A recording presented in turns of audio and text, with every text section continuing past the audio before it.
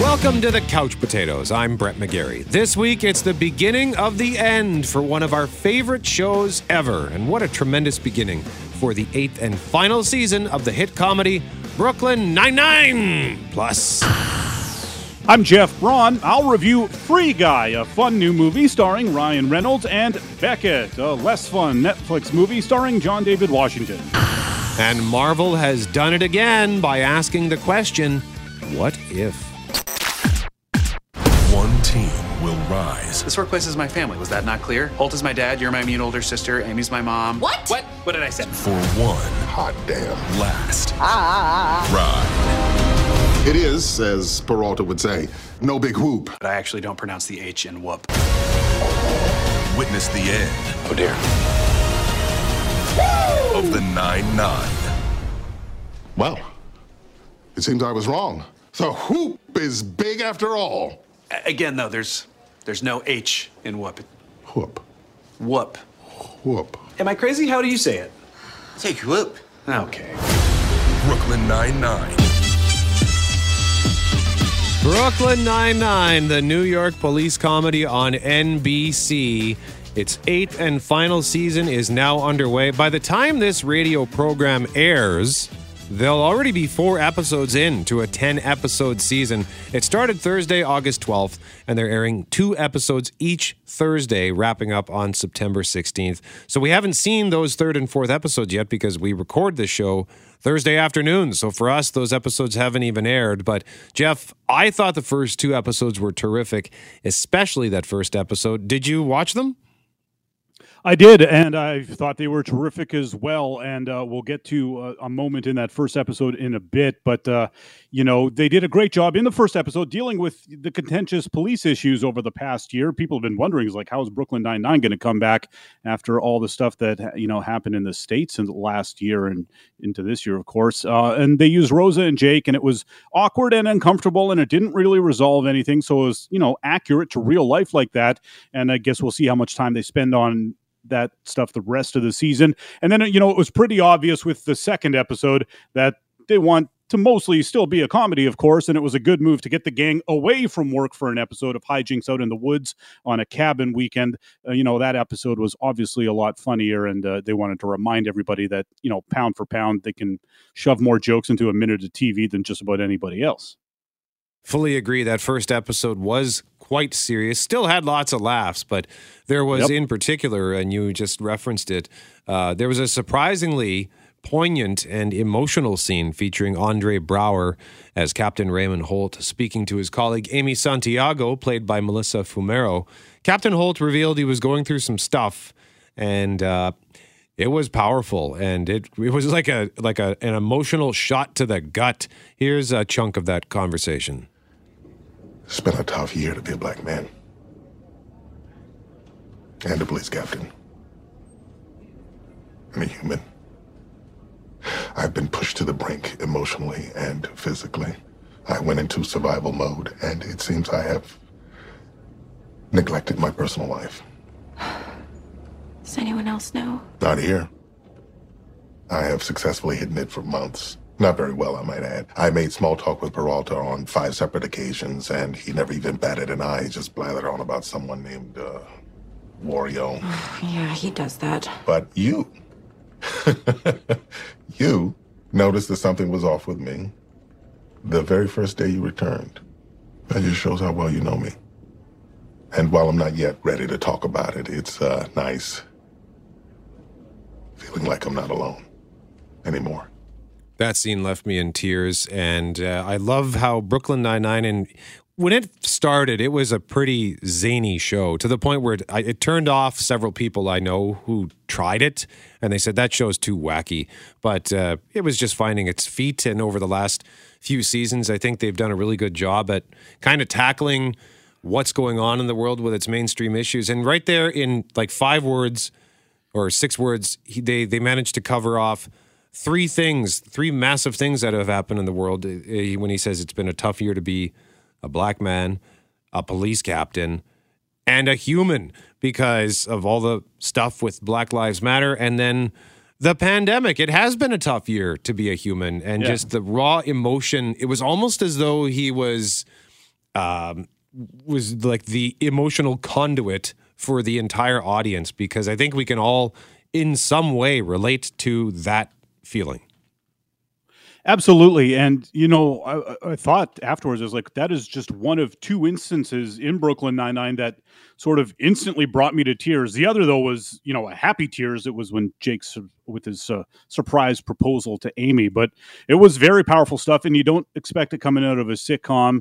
And but they just nailed it. And you know what? It actually, I think, joins a list of other big TV moments that sort of shake you in a way you're not expecting. Although, honestly, usually the list is mostly, you know, because they kill someone unexpectedly, like in Breaking Bad and Ozymandias, that whole episode, really. But the opening scene in the desert, someone gets shot. And I stood up on my feet when that happened, and I stayed standing on my feet in front of my TV for the whole rest of the episode. I spent the whole hour watching TV, standing up. And only after the episode was over, I realized, like, why am I not sitting down for this?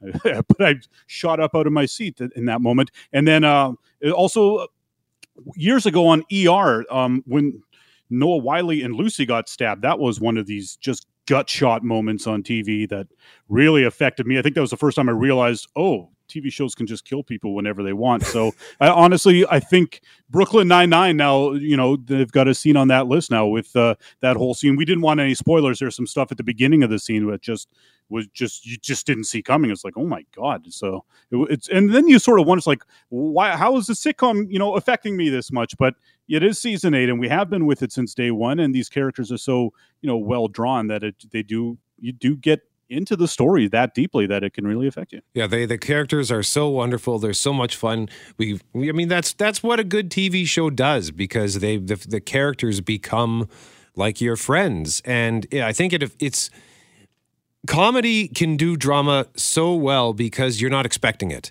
Like this scene, right? Like they've had emotional scenes all throughout, but to see Raymond Holt and Andre Braugher is so good.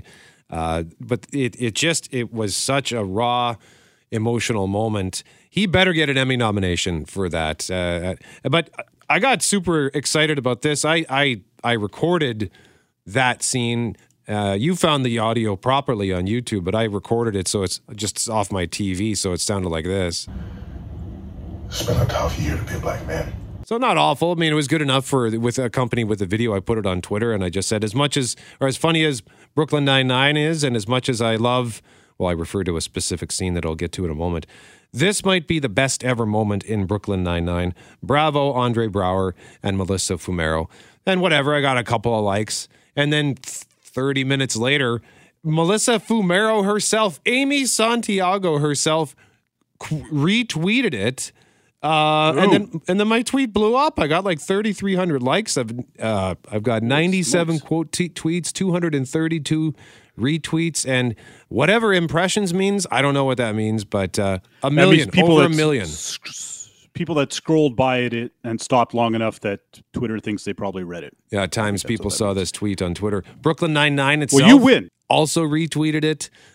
So anyway, I was humbled that she thought to retweet my thought, and I was just excited to be a part of it for just a moment, Jeff. Isn't it fun? And our mutual friend Joel and I have this ongoing thing where we'll tweet something out and maybe mention a celebrity, or it'll be about a celebrity. And if they like it or reply to it or whatever, we just throw it in each other's faces. So it's like, I win and it's usually just small level stuff, like or niche comedy stuff we're into, or music or something like that. Like, I think my biggest brush with celebrity was the actor Paul Walter Hauser liked a tweet of mine when I commended his performance in the movie Richard Jewell and suggested he should be nominated for an Oscar. And the other one, I think the Metallica Twitter account, no one in Metallica, but whoever runs their Twitter account, once replied to me when I asked if the Lars Ulrich autograph on a used copy of their first album I bought for $1 was legitimate, and they said no, it is not. So answer that mystery that I had for 15 years. But those are about the two biggest Twitter accounts I've been associated with. Nice job, and you love Metallica.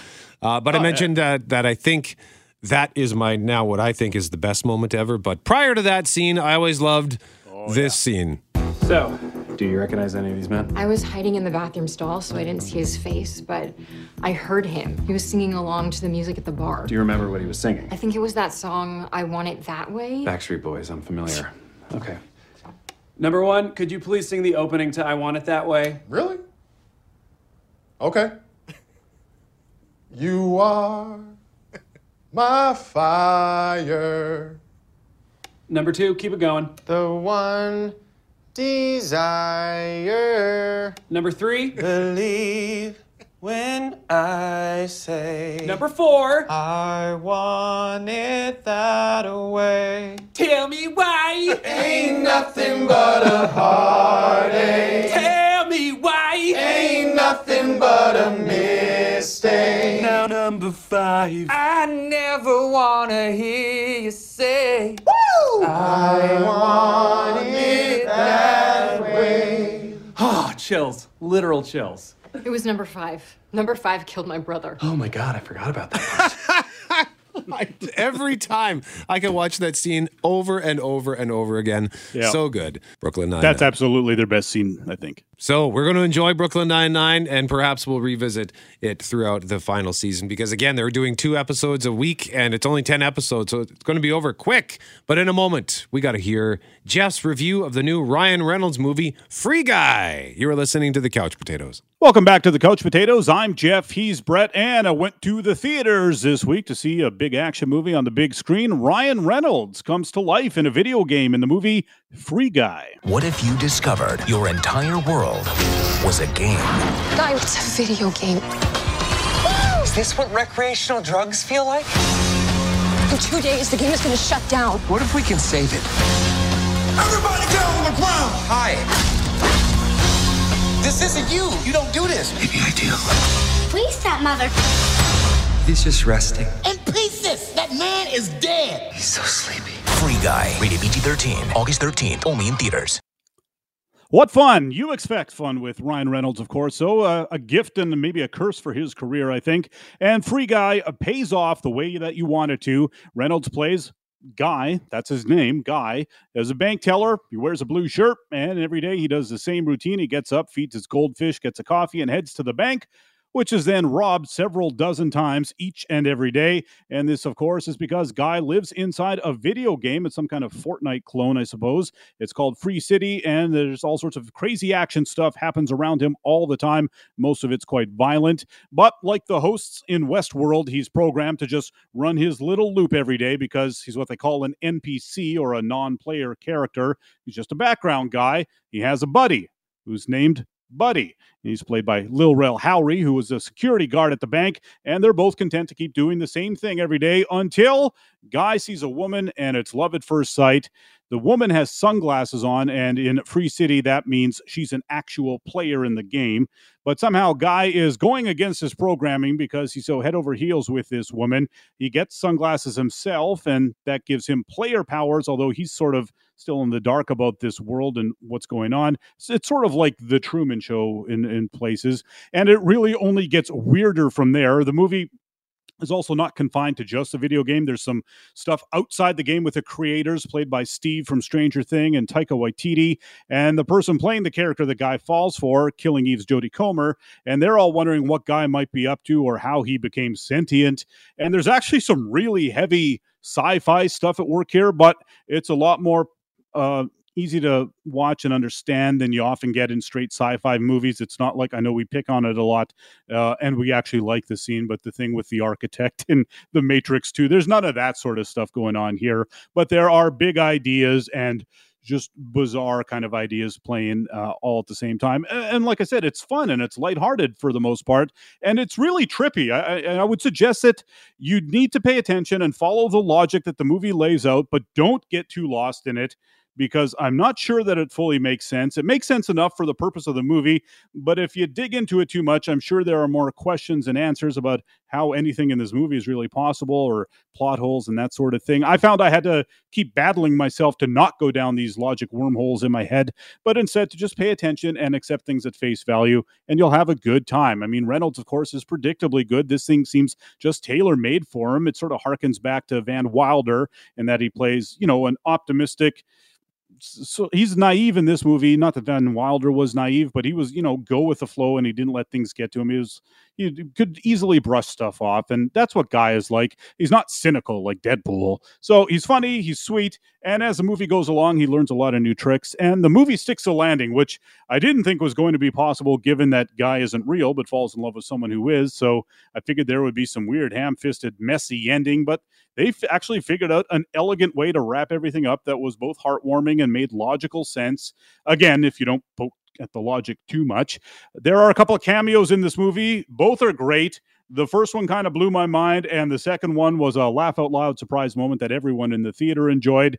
Visually, it's a feast for the eyes, Brett. There's a ton of stuff happening around Guy all the time, and it would take a few watches probably to take in everything that's going on at the screen in a lot of these moments. We heard in the clip there, it's PG-13. It's a pretty good movie for the whole family. A lot of stuff gets blown up, and there's a lot of gunplay, but there's not really any blood or anything like that, and there are a small handful of swears, a couple of weird ones, I would say, that sort of makes you wonder. They could have easily made this a PG and drawn in more families to watch it, but hey, that's what they did. 3.5 couch cushions out of 5 for Free Guy. I recommend it, and I recommend seeing it on a big screen if you can. And speaking of the big screen, there are a handful of other movies out this weekend. Ryan Reynolds' buddy, Hugh Jackman, has a new movie, science fiction. He plays a private investigator of the mind. It's called Reminiscence. Not getting the best reviews. There's an action movie with Maggie Q, Michael Keaton, and Samuel L. Jackson called The Protégé. I'm just actually assuming that's an action movie. She's holding a gun on the front poster. There's Paw Patrol, the movie. And there's a scary movie called The Night House, but that one's listed as a limited release, so just check your listings. You never know where those movies are going to pop up as far as various cities are concerned. Up next, Marvel asks the question, what if? You're listening to The Couch Potatoes. I'm Brett. He's Jeff. We are The Couch Potatoes. Where you want to be? That's the question, isn't it? Every universe is different. Each one unique. Slow down a little bit. There's a few people in the room that don't understand. Not me, I get it.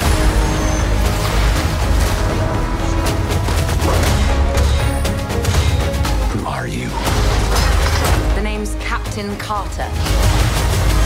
Captain Carter, what's going on here? Sounds mysterious. Here's a bit more. I am the Watcher. I observe all that transpires here, but I do not, cannot, will not interfere. I guess I have to freestyle then.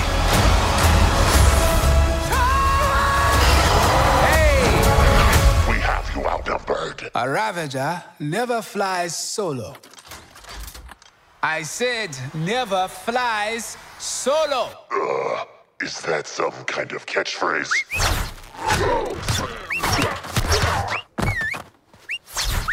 You had me worried for a second. Journey to face the unknown and ponder the question.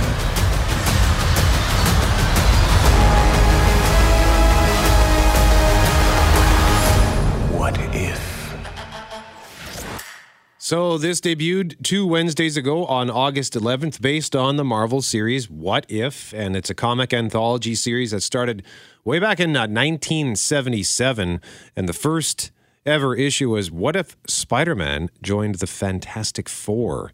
And they're known as the Fantastic Five. So they basically tell these alternate stories. Like what would happen if at this point, instead of going this way, the road forked that way. And it's a cartoon. It almost looks like that rotoscope style of animation. So it's like watching a movie, but it's just animated. And it's so good. I was skeptical when they announced they were doing this. I thought, I don't know, like, do we really need to branch off? But the first 2 stories they told were tremendous. The first episode was What If Captain Carter were the first Avenger? So the idea here is that instead of Steve Rogers getting into the chamber that turns him into the super soldier, that turns him into Captain America, something happens, and Peggy Carter, Agent Carter, ends up in the chamber instead, and she becomes the super soldier. And wow, it was so much fun watching, because I mean, I think Peggy Carter is one of the best characters in the Marvel Cinematic Universe. I remember watching that first Avenger movie, the Captain America, the First Avenger, and I remember like being surprised at how much I cared about her. She injected so much personality and emotion into that role, and then that's what made Captain America's journey so important and so significant and so emotional. What, like, when you love that first Avenger movie, Jeff, what did you think of Peggy Carter when you first watched it? I did love it, and I loved her in it too. And I was like, "Oh, this is awesome!"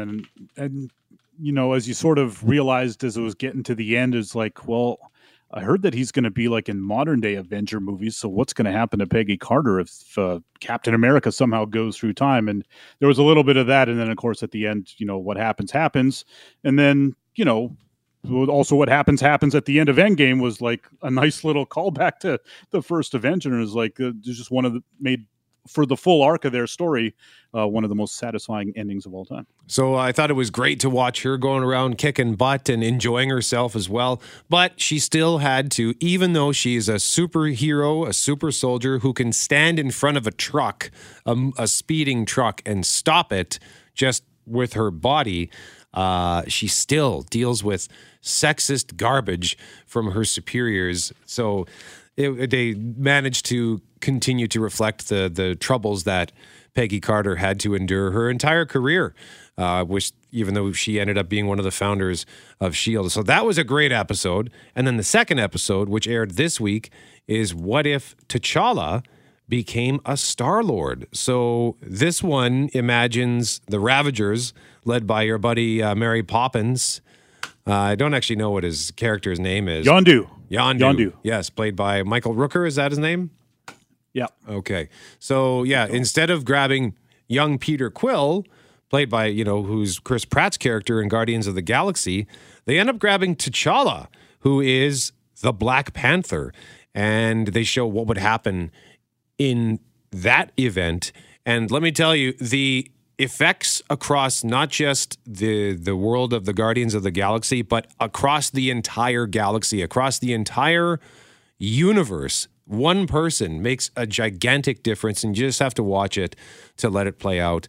But it's also super fun, and it was Chadwick Boseman's final performance as T'Challa, and he quite enjoyed doing it because he got to play the role a bit more light, with some actual comedy, because he's always so serious, right, as the king of Wakanda. So this was really cool, and I can't wait to see what other stories they tell.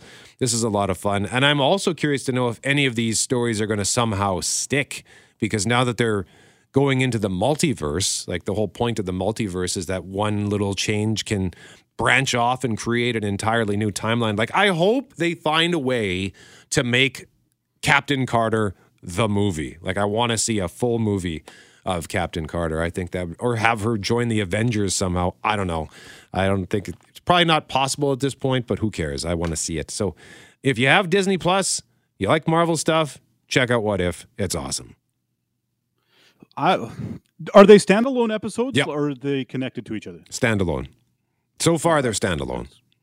Yeah, cool. Yeah, you said, I mean, anything is possible, Brett. They could, especially in the world of comic book movies. So start the campaign now, the online petition.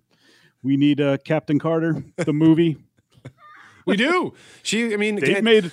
Oh, and sorry, I'll just quickly mention, and almost all of the voice cast, like Haley Atwell, who played Peggy Carter in the movies, she's the voice in this. Like, I think the only actors who aren't involved are Chris Evans as Steve Rogers, Robert Downey Jr., and Dave Bautista for some reason, and he seemed a little miffed about that. They said, "Why aren't you voicing Drax?" And he says, "Because they didn't ask me." So, that's it. But almost everybody else. What's that? They're just trying to save money, I suppose. Why wouldn't you ask them? Maybe they just don't want him back. Maybe they're done with Drax. I don't know, like, because I'm guessing Guardians 3 has been shot already. I would think so. Yeah. Who knows? Cool. I might check that out, especially if they're all standalone episodes and I can sort of pick and choose the one I think is most interesting to me. But you've made a good case for Captain Carter. One of the other things I watched this week, Brett, was a Netflix movie starring John David Washington that's called Beckett. There was an accident with the car. Where's my girlfriend, April?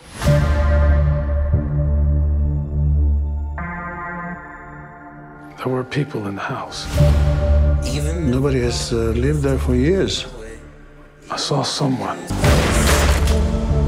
My friend, come out. It's a misunderstanding. This man's trying to kill me! What is wrong with me? Beckett continues the proud Netflix movie tradition of being fine but not great.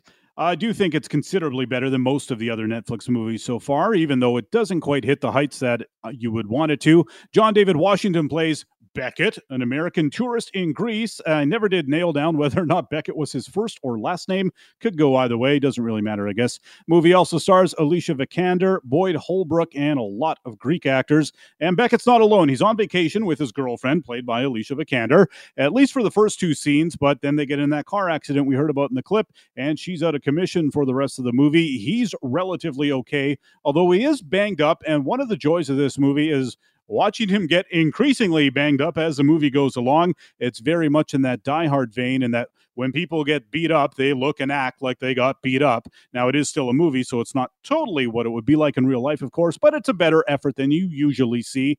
I don't know. If it was me, as soon as I got shot in the shoulder, game over. I'm off to the hospital for at least a week, and I don't care what else happens outside my hospital room. Not Beckett, though. After he sort of recovers from the crash, he goes back to the crash site because he swore he saw some people at the scene and he wants to investigate. And that's when the movie really kicks in, because up until that point, it is actually kind of boring. They spend what feels like forever with Beckett and Vikander on vacation. It's unusually slow pacing, and it's a problem at various points throughout the movie, but especially in the first half hour, it just drags. But he does return to that crash site, and he's immediately shot at by some people, and he has no idea why, so he runs, and most of the rest of the movie is just him on the run, and he slowly finds out why over the course of the next 75 minutes, and we do too. The movie is structured so that we only know what Beckett knows, which is nothing at first, and the movie is very Hitchcockian in that way. Alfred Hitchcock liked to make these movies where either it was a guy that's just in the wrong place at the wrong time, or a mistaken identity, or some other thing where the main character becomes deeply involved in something but doesn't know what. And it's just a great way to inject more suspense into the proceedings. As Beckett initially is, just running for his life, he eventually figures out that he has to run to a specific place to get help, but it's far and he can't just literally run there. So he has to approach strangers for help. And every time he does, he and we, the audience, wonder how it's going to go. Will they be helpful strangers? Will they have some ulterior motive? Will they try to turn him into the police? And he has reason to believe the police won't help him. And of course, it's set in Greece, so there's a language barrier and there's a cultural barrier. And it seems most of the country is enraged about the political upheaval going on at the time as well. So it's a tense place to begin with. All that stuff I really, really enjoyed. And again, there's a realism to it in the action as well that most movies don't provide. The fights are ugly and awkward. The gunfights are even more awkward. There's a lot of arms and legs that get shot. No one catches one right between the eyes like you see in most movies. So it really does, make it a bit more realistic and a little more unsettling.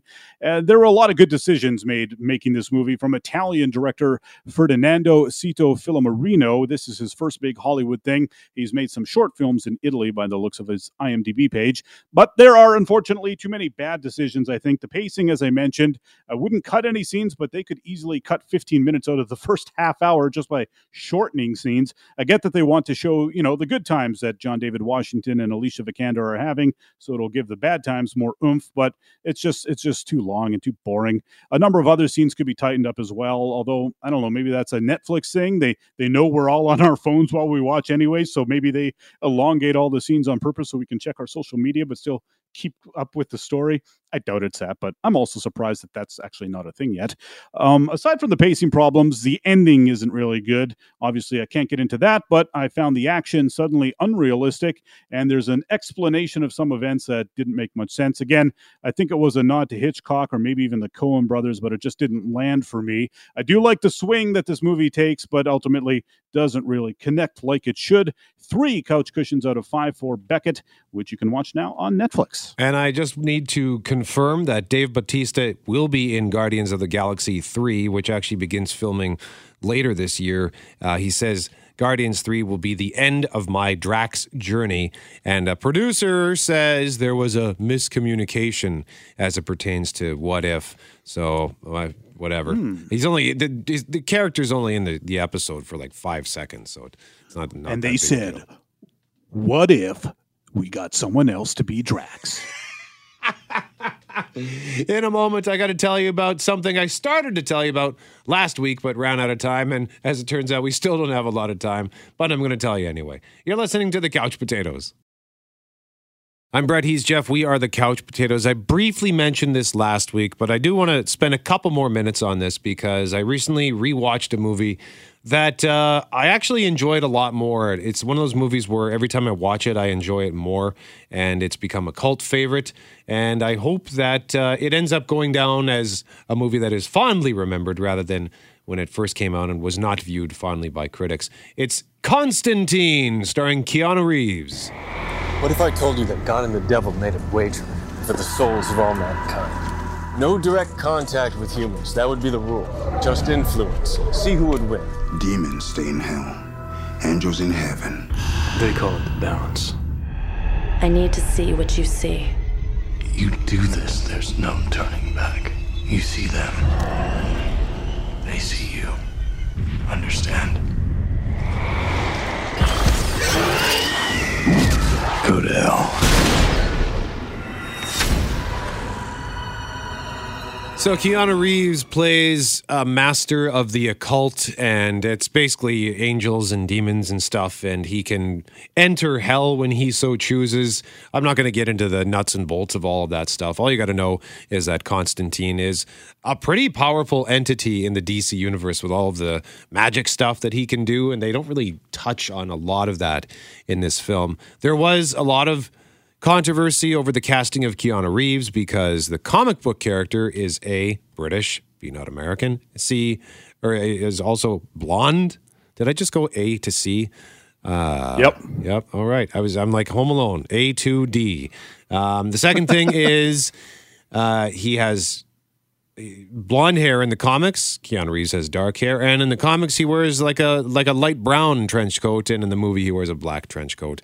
But who cares? I'm not familiar with the comic book material. I really enjoyed this. Rachel Weisz has a supporting role, and she is tremendous. You actually get to meet the devil himself, Peter Stormare, instantly memorable. Like the second he appears on screen, you know that this has got to be the devil, and one of the most entertaining performances and menacing performances of that character. So if you like angels and demons kind of stuff and the war between heaven and hell, or the balance between heaven and hell, I think this is worth a look. It's available both on Netflix and on Crave.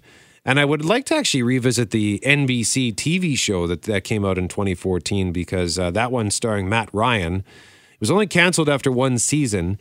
He eventually became a recurring character in the Arrowverse, and they even included a crossover with Lucifer, which is pretty cool. But they actually cast that one like the comic books. They got a blonde British guy, put him in the light trench coat, and he was a much more lighthearted version of the character. So it was kind of interesting to see both takes on Constantine. I like them both, and maybe you will too. That's all the time we've got. I'm Brett. He's Jeff. We are the Couch Potatoes. Remember, if it requires getting up off the couch, don't bother.